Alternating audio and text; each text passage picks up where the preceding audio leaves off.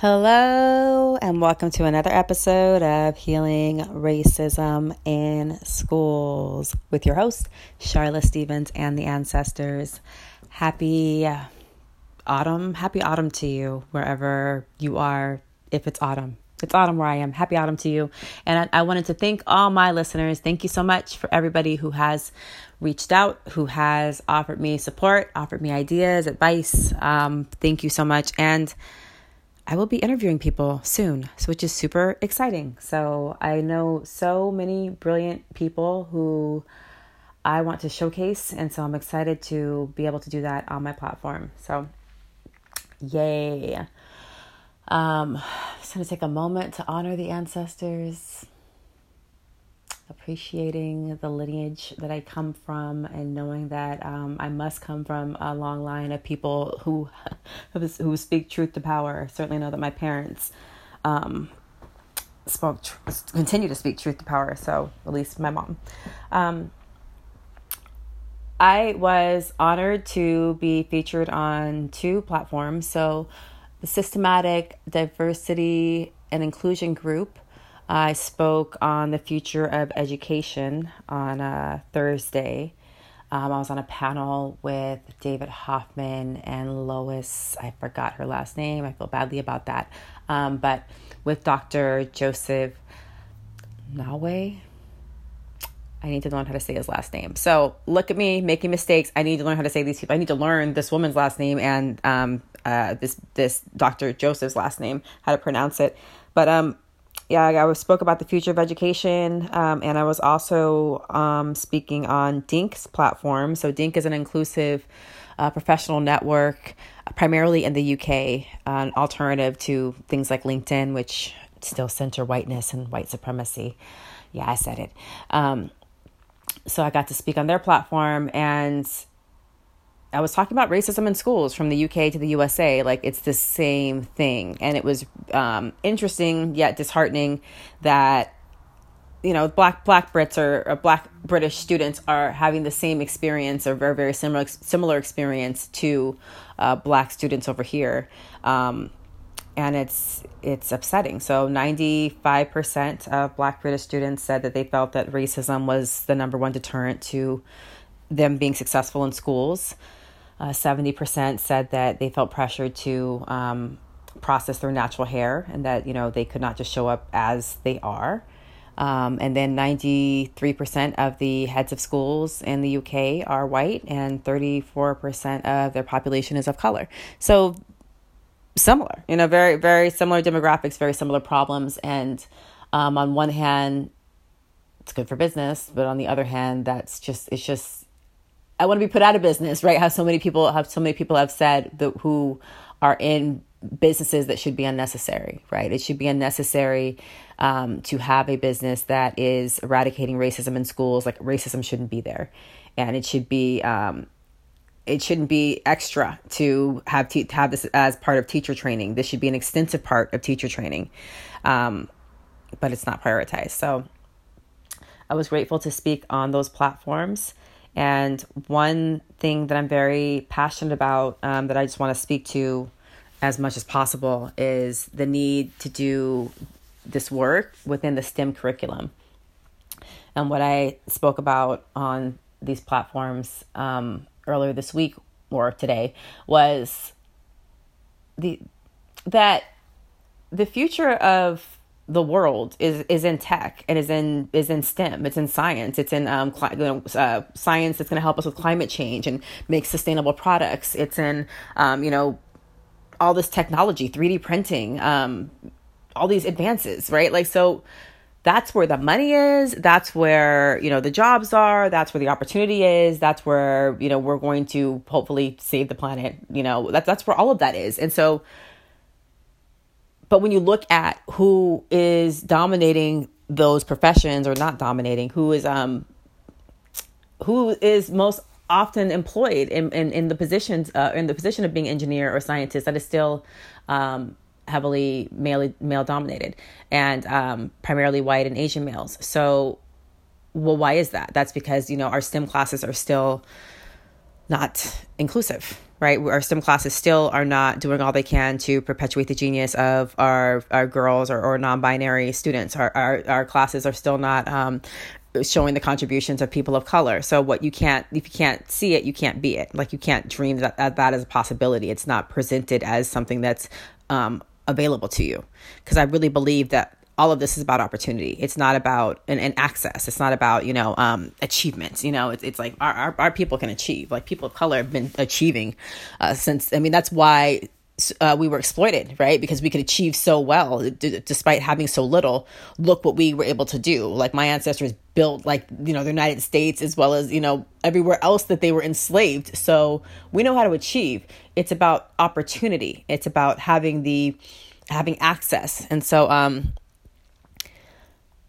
our STEM classes are still perpetuating white supremacy. And the point that I will continue to make is that when we make person and white synonyms, when we say, a person did X, Y, and Z, and everybody, when they hear that, it thinks white person. And we do this through like, when the media is describing somebody, they will only associate race or color to them when that person is not white.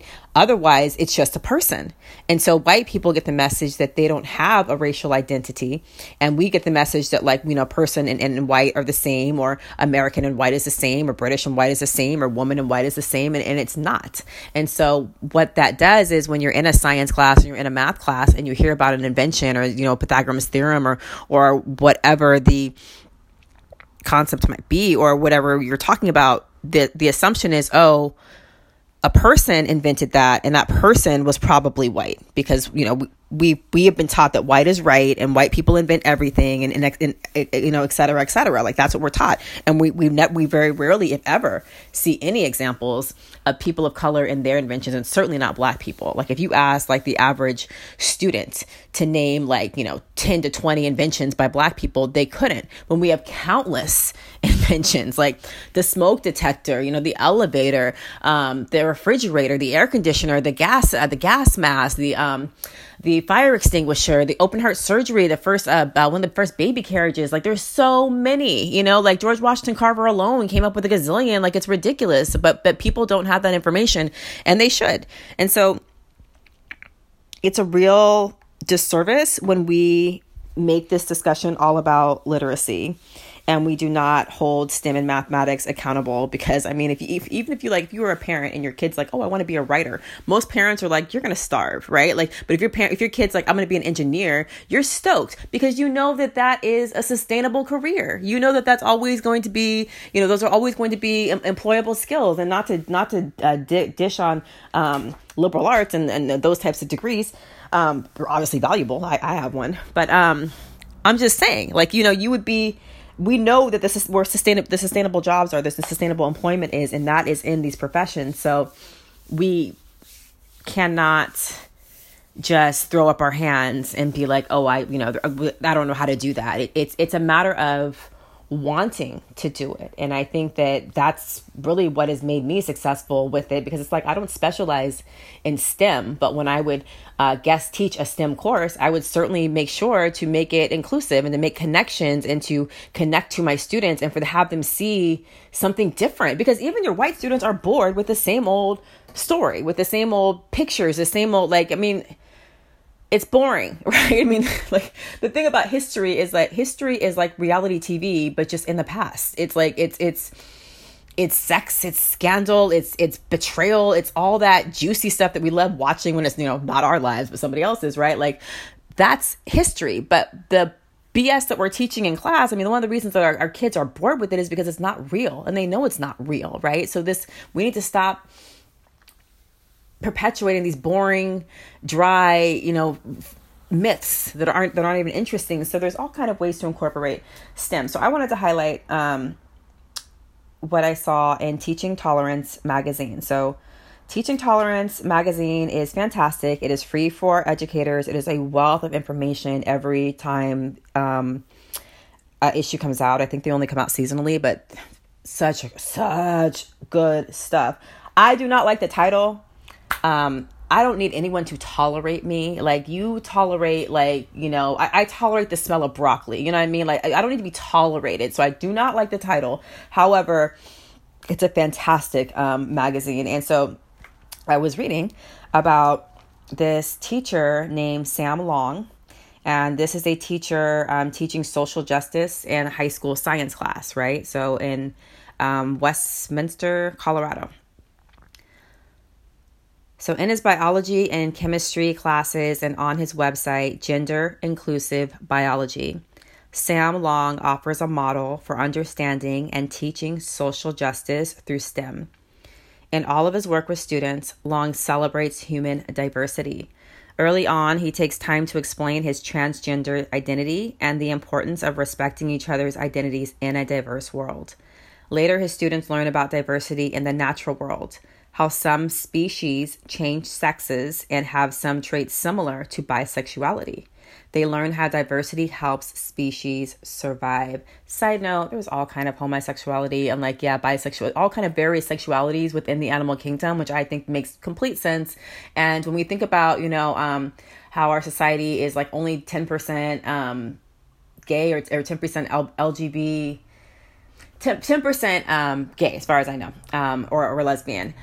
That would make sense as far as population control. We got too many people. There's too many freaking people on the planet. In addition to, there's plenty of straight people who don't procreate and don't even have kids. So it's just, the whole argument is ridiculous. So all throughout nature, you will see spectrums of homosexuality or bisexuality or various sexualities. Like, it's just silly that we are so threatened by diversity of identity, and that we can't just respect people. Like, it's just like, for me, it's just like, I don't want to disrespect anybody. That's just what it comes down to for me. I don't want to disrespect you. So like, when I do disrespect people, when I like don't say their name properly, or I misgender them or whatever, like, that sucks. That is a missed opportunity for me to connect with a person in a way that's really meaningful. And I know that for a lot of people, like, it's also very painful when over and over again, you're disrespected in that same way. Like, I love all of you except these parts. We're not like cheeseburgers where you can just take off, the tomatoes. Like, you have to take all of it. So that's what it comes down to for me. Is just like, I don't want to disrespect you. There's nothing about that I get off on. Like, I want to respect you. That's important to me. It's a value I have. So that being the case, it's like, it just seems very simple to me to like not even get into, what other people's personal beliefs might be. Like, at the end of the day, I just want you to feel respected, and I want you to feel okay in the skin that you're in. So that trumps everything for me. Ew, I said Trump. So anyway, but Long doesn't only connect science and identity to diversity.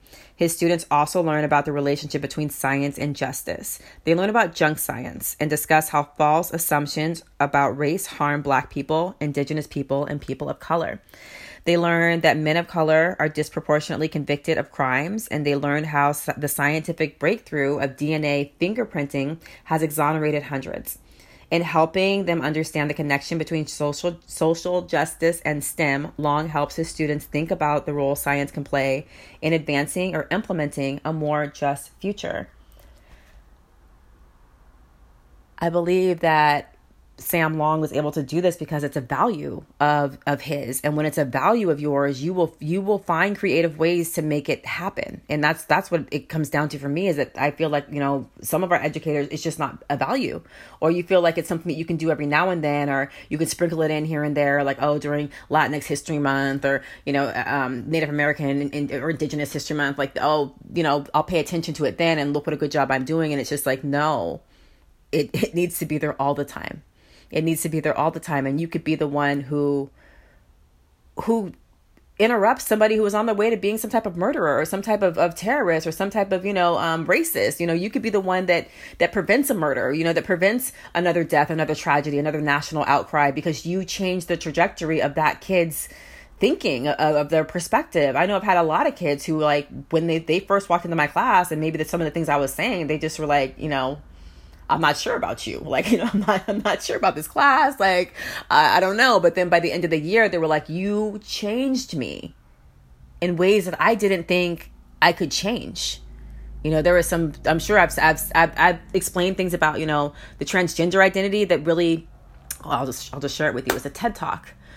And I want to find it because I don't remember the name of who it was, but they made this analogy that just really hit home for me as far as identity. When your prescribed sex at birth does not match, who you feel you are. So for me as a woman, this would be the analogy for me. So, or somebody who identifies as a cisgender woman, this would be the analogy for me. So it's like, I'm lying in bed and I'm getting up in the morning and I'm thinking about, what I'm going to wear. Like maybe I have another talk, another live stream, or I'm on another panel. And so I'm like thinking about, what dress I'm going to wear and, what earrings I'm going to coordinate with the dress. And am I going to wear my contacts today? Or like maybe my red glasses or maybe my black glasses. I don't know. Thinking about my nails, thinking about all of that. Right. And then getting up in the morning and then looking in the mirror, and instead of seeing like my face or my smooth like skin, I see like facial hair. Or instead of, seeing my curves, I see like this masculine, form, and just not identifying at all with who I think I am or how I see myself and what the world sees. And so that really helps me understand having an identity that does not match how I'm seen. And so when I presented that same concept to some of my students, that was their aha moment where they were like, they got it. And it was like, my thing is like, you don't have to fully understand where somebody else is going through to respect them, right? You don't have to make their situation worse. You don't have to vilify them or bully them. Like, what is the point, right? It's not even necessary. And just because you don't get it, just because you're ignorant, just because it doesn't add up for you, like, who the hell are you anyway to like, why does your opinion even matter? So my point being is that you have a real opportunity to open people's hearts and minds. Because at the end of the day, like, live and let live. Who cares, right? Who care? I don't care. And I really do want people to be good with who they are and comfortable in their skin, because people who are secure don't hurt other people.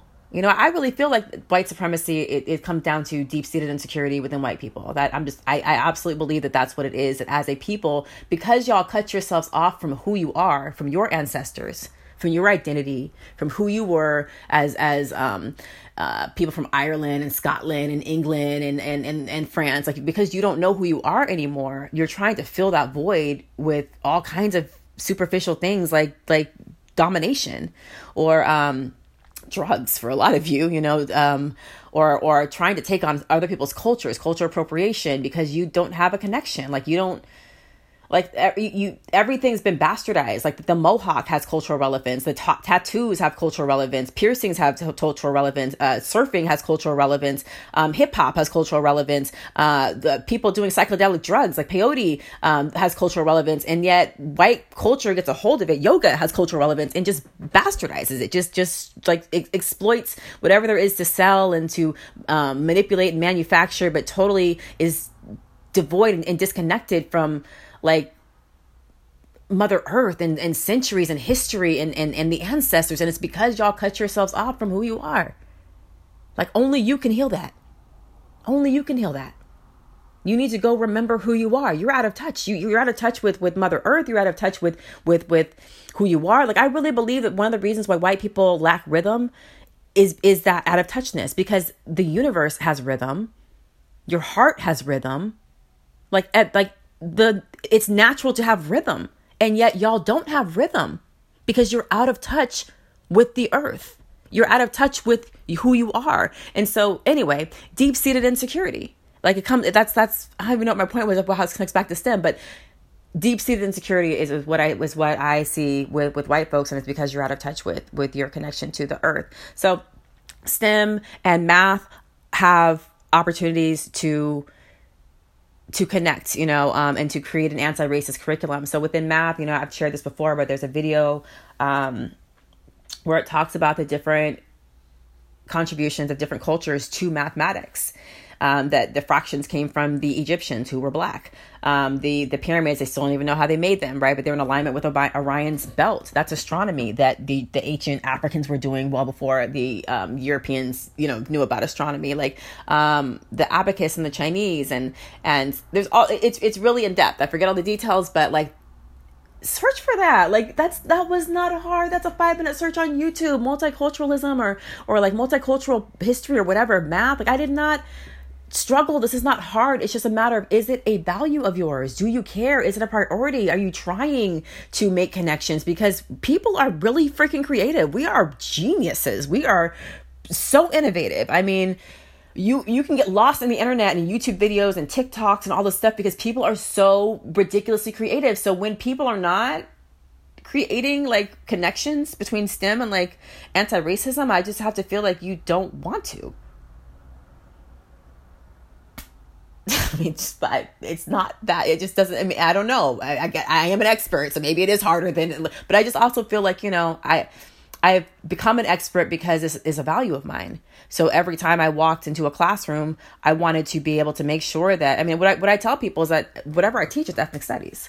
Every course I teach is ethnic studies because that's the world we live in. I mean, it was ridiculous to just be teaching from a white-centered perspective because, again, only 10% of the global population is white. And white people are one of the youngest ethnic groups to have evolved. So it's like there was all these other people of color way before there were ever white folks. And yet we're spotlighting white folks. Like it just doesn't even make sense, which is why, every class whether it's math, whether it's biology, I don't care. It's STEM. I mean, I'm sorry. It's going to be ethnic studies. We're going to learn about all of us. And also like teachers, like then you have kids who are engaged. I mean, I've had teachers come up to me after I guest taught and they'd be like, yo, that kid whoever that kid is, like when I had that kid or my experience with that kid is they're bouncing off the walls and they don't pay any attention and they're not engaged, but they were like glued to whatever it is you were talking about. And, they were like, what were you talking about? And I was like, I was explaining white supremacy. I was explaining racism. I was explaining something that's relevant to this kid's life. And so, yeah, this kid's engaged. Imagine that. Like, when you start incorporating this into your curriculum, everybody's going to be engaged. Like now the students who were maybe slacking off or not even slacking off, but disengaged because they didn't see themselves in your curriculum and felt like you're never talking to them. Now when they do see themselves in the curriculum, they're like, oh my gosh, like this is accessible for me too. This is available for me too. So there's no excuse. There is no excuse for our sleeping on these issues as though, again, as though it's not life and death for our students and as though that's not where we know the economy is headed. And there's a reason why, these tech companies, like I said, I'm in Silicon Valley with all these tech companies, and there's a reason why there are not a lot of people of color and not a lot of women. And also these tech companies, and another reason why is because we know that if you have an ethnic sounding name or if they can identify your race by your name, that there's a good chance you're not going to get a call back regardless of whether or not you have the skills. And that's called affirmative action for white people. I mean, that's really what it is that it's not about qualifications. It's about, are you going to remind us, about racism? Are you going to make us uncomfortable? Are you going to come in here wearing a Black Lives Matter pin? Like, it's all about culture fit and making sure that we're comfortable. And it's not about, having the best talent or having diversity. And we know that teams that are diverse do better. They make more money, which makes sense again, because it's a global economy. Like, just like nature does better with more diversity, right? The more diverse traits an animal has or whatever, the better chances of survival. We know the same is true for teams. The same is true for like schools. And we know that it's going to really prepare our kids for a global society. So here's what I have to say to like educators is, most educators will have some type of statement in their mission statement that says, we're committed to diversity and equity. Like, that's important to us. And we're all about making sure that our children are global learners and that they're prepared for a global economy. And we believe every child can learn, right? And those are great statements to make. Just like when people are saying Black Lives Matter. But actually putting some money behind that, having a budget for some real training, actually, holding your staff accountable, not letting them opt out of the training, not letting them, put it to the side, but actually holding them accountable, actually putting some policies in place That's what makes the real difference. Your little diversity statement or your equity statement or your commitment to all learners means nothing when your data still shows that you are suspending and disciplining, Black kids at a ridiculously high rate. You are still depriving Black and brown kids of their right to an education. Still. How is that acceptable when we know what that means for that population? Unless we say that is acceptable, unless you're saying that that's okay. So it's not enough for schools to just make these statements, that you believe every kid can learn, yet somehow these kids aren't learning. So what's happening here? If year after year after year, decade after decade, a certain population is not learning, but you believe every kid can learn, is it just that these kids can't do it? Is there something wrong with these kids? I need you to make a definitive statement. I'm tired of the way that America wants to stand on all men are created equal, but we've never lived by that. We've never lived by that. And the only times we do live by that is when Black people and other people who are marginalized and at the bottom force this country to live by those ideals. That is the only reason why we have the diversity that we have in this country, is because of my ancestors, because of the Black people whose lives were sacrificed. Every time we made this country more just for us, it was more just for everybody. Every time we held white people accountable for their discrimination and mistreatment of us, it held white people accountable for discrimination and mistreatment for everybody. That sets precedent, which means the next time a case happens in the courthouse, they're going to usually do what they did before. And that's because of what we did. So everybody owes us, everybody, all the administrators, everybody who's capitalizing on education. You are a part of us not getting access to education. And it's still the case because Black kids are the ones being removed from these classrooms. All of that to say, you need to start hiring me or other people to do this training, and not people who are going to sit there and make you feel good, but the people who are really going to make you feel uncomfortable, because that's where the change is. The reality is that if white people wanted to eradicate white supremacy, they absolutely could. And they are the only people that can. If Black people could do it on their own, if my podcast and my trainings could do it by itself, then by God, we'd be there. If my passion alone could eradicate white supremacy from schools, then it would be gone. But only white people can do this, because they are the ones that are behind closed doors, and they're all white meetings making decisions, making policy, making changes. When you still look at the Congress and the White House, it's so funny because you get one person of color in there and y'all swear that we're so good now that we're 1% of color or 2% of color. It is still 90 to 95% white males in there. I don't care how much progress or white, how much progress we've made. It is still mostly white. And it's that's a problem. Those are the people that could absolutely make change if they saw the benefit. And what white folks need to understand is, hell yes, you're suffering. That's what I've told you guys. There's an emptiness that you're trying to fulfill with all of these things, and in your quest to fulfill that is very destructive for the rest of us. And we really wish that y'all would just tap back into the earth, tap back into your identity, as far as your ethnic identity, as part of a group, as part of ancestors, not in your individual identity, but who you are as a people, how you're connected to the earth and how you're connected to nature, how you're connected to your bodies, feeling the rhythm of your heart, feeling the rhythm of the universe, learning how to dance, just all of that. Your inability to know yourself is killing not just you, but us, the earth, everything. We are unfortunately all intimately connected to you. So your refusal to do any introspection is killing all of us. So that being said, and that was a lot. Schools need to do better. All disciplines need to do better. Everybody is intimately tied to this conversation. We're all connected to our schools. We're all connected to these young people that are going to grow up and run things and make decisions for us when we are, aging and dying. You cannot refuse to be involved in the lives of young people. You can.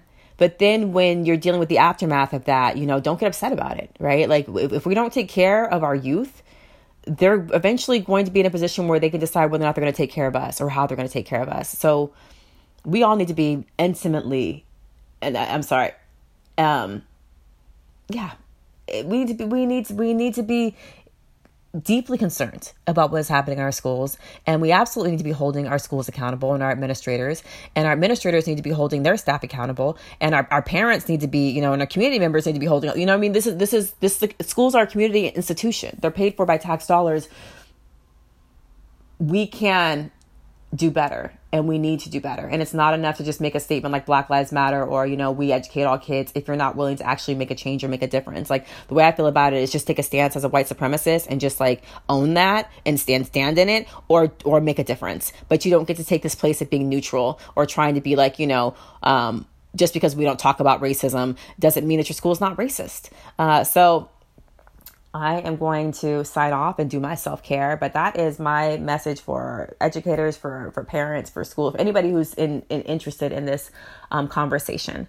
I have a couple workshops coming up that I want to let you know about. There's going to be a Black Wellness in Schools workshop on December 19th. I am very excited about the guests I have booked so far.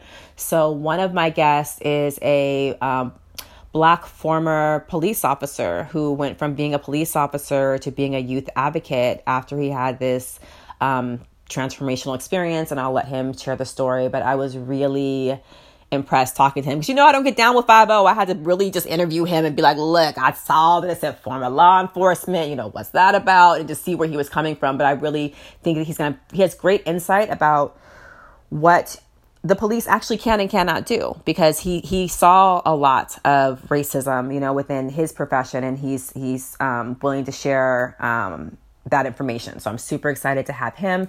And then we're going to have Dr. I'll share later, but we're going to have a doctor who specializes in mental health around internalized racism. So dealing with African Americans in the aftermath of what happens when you go to these racist schools or these racist places where your mental health is not taken care of, and then how that affects you on the long term. And she also went to the same racist high school I did.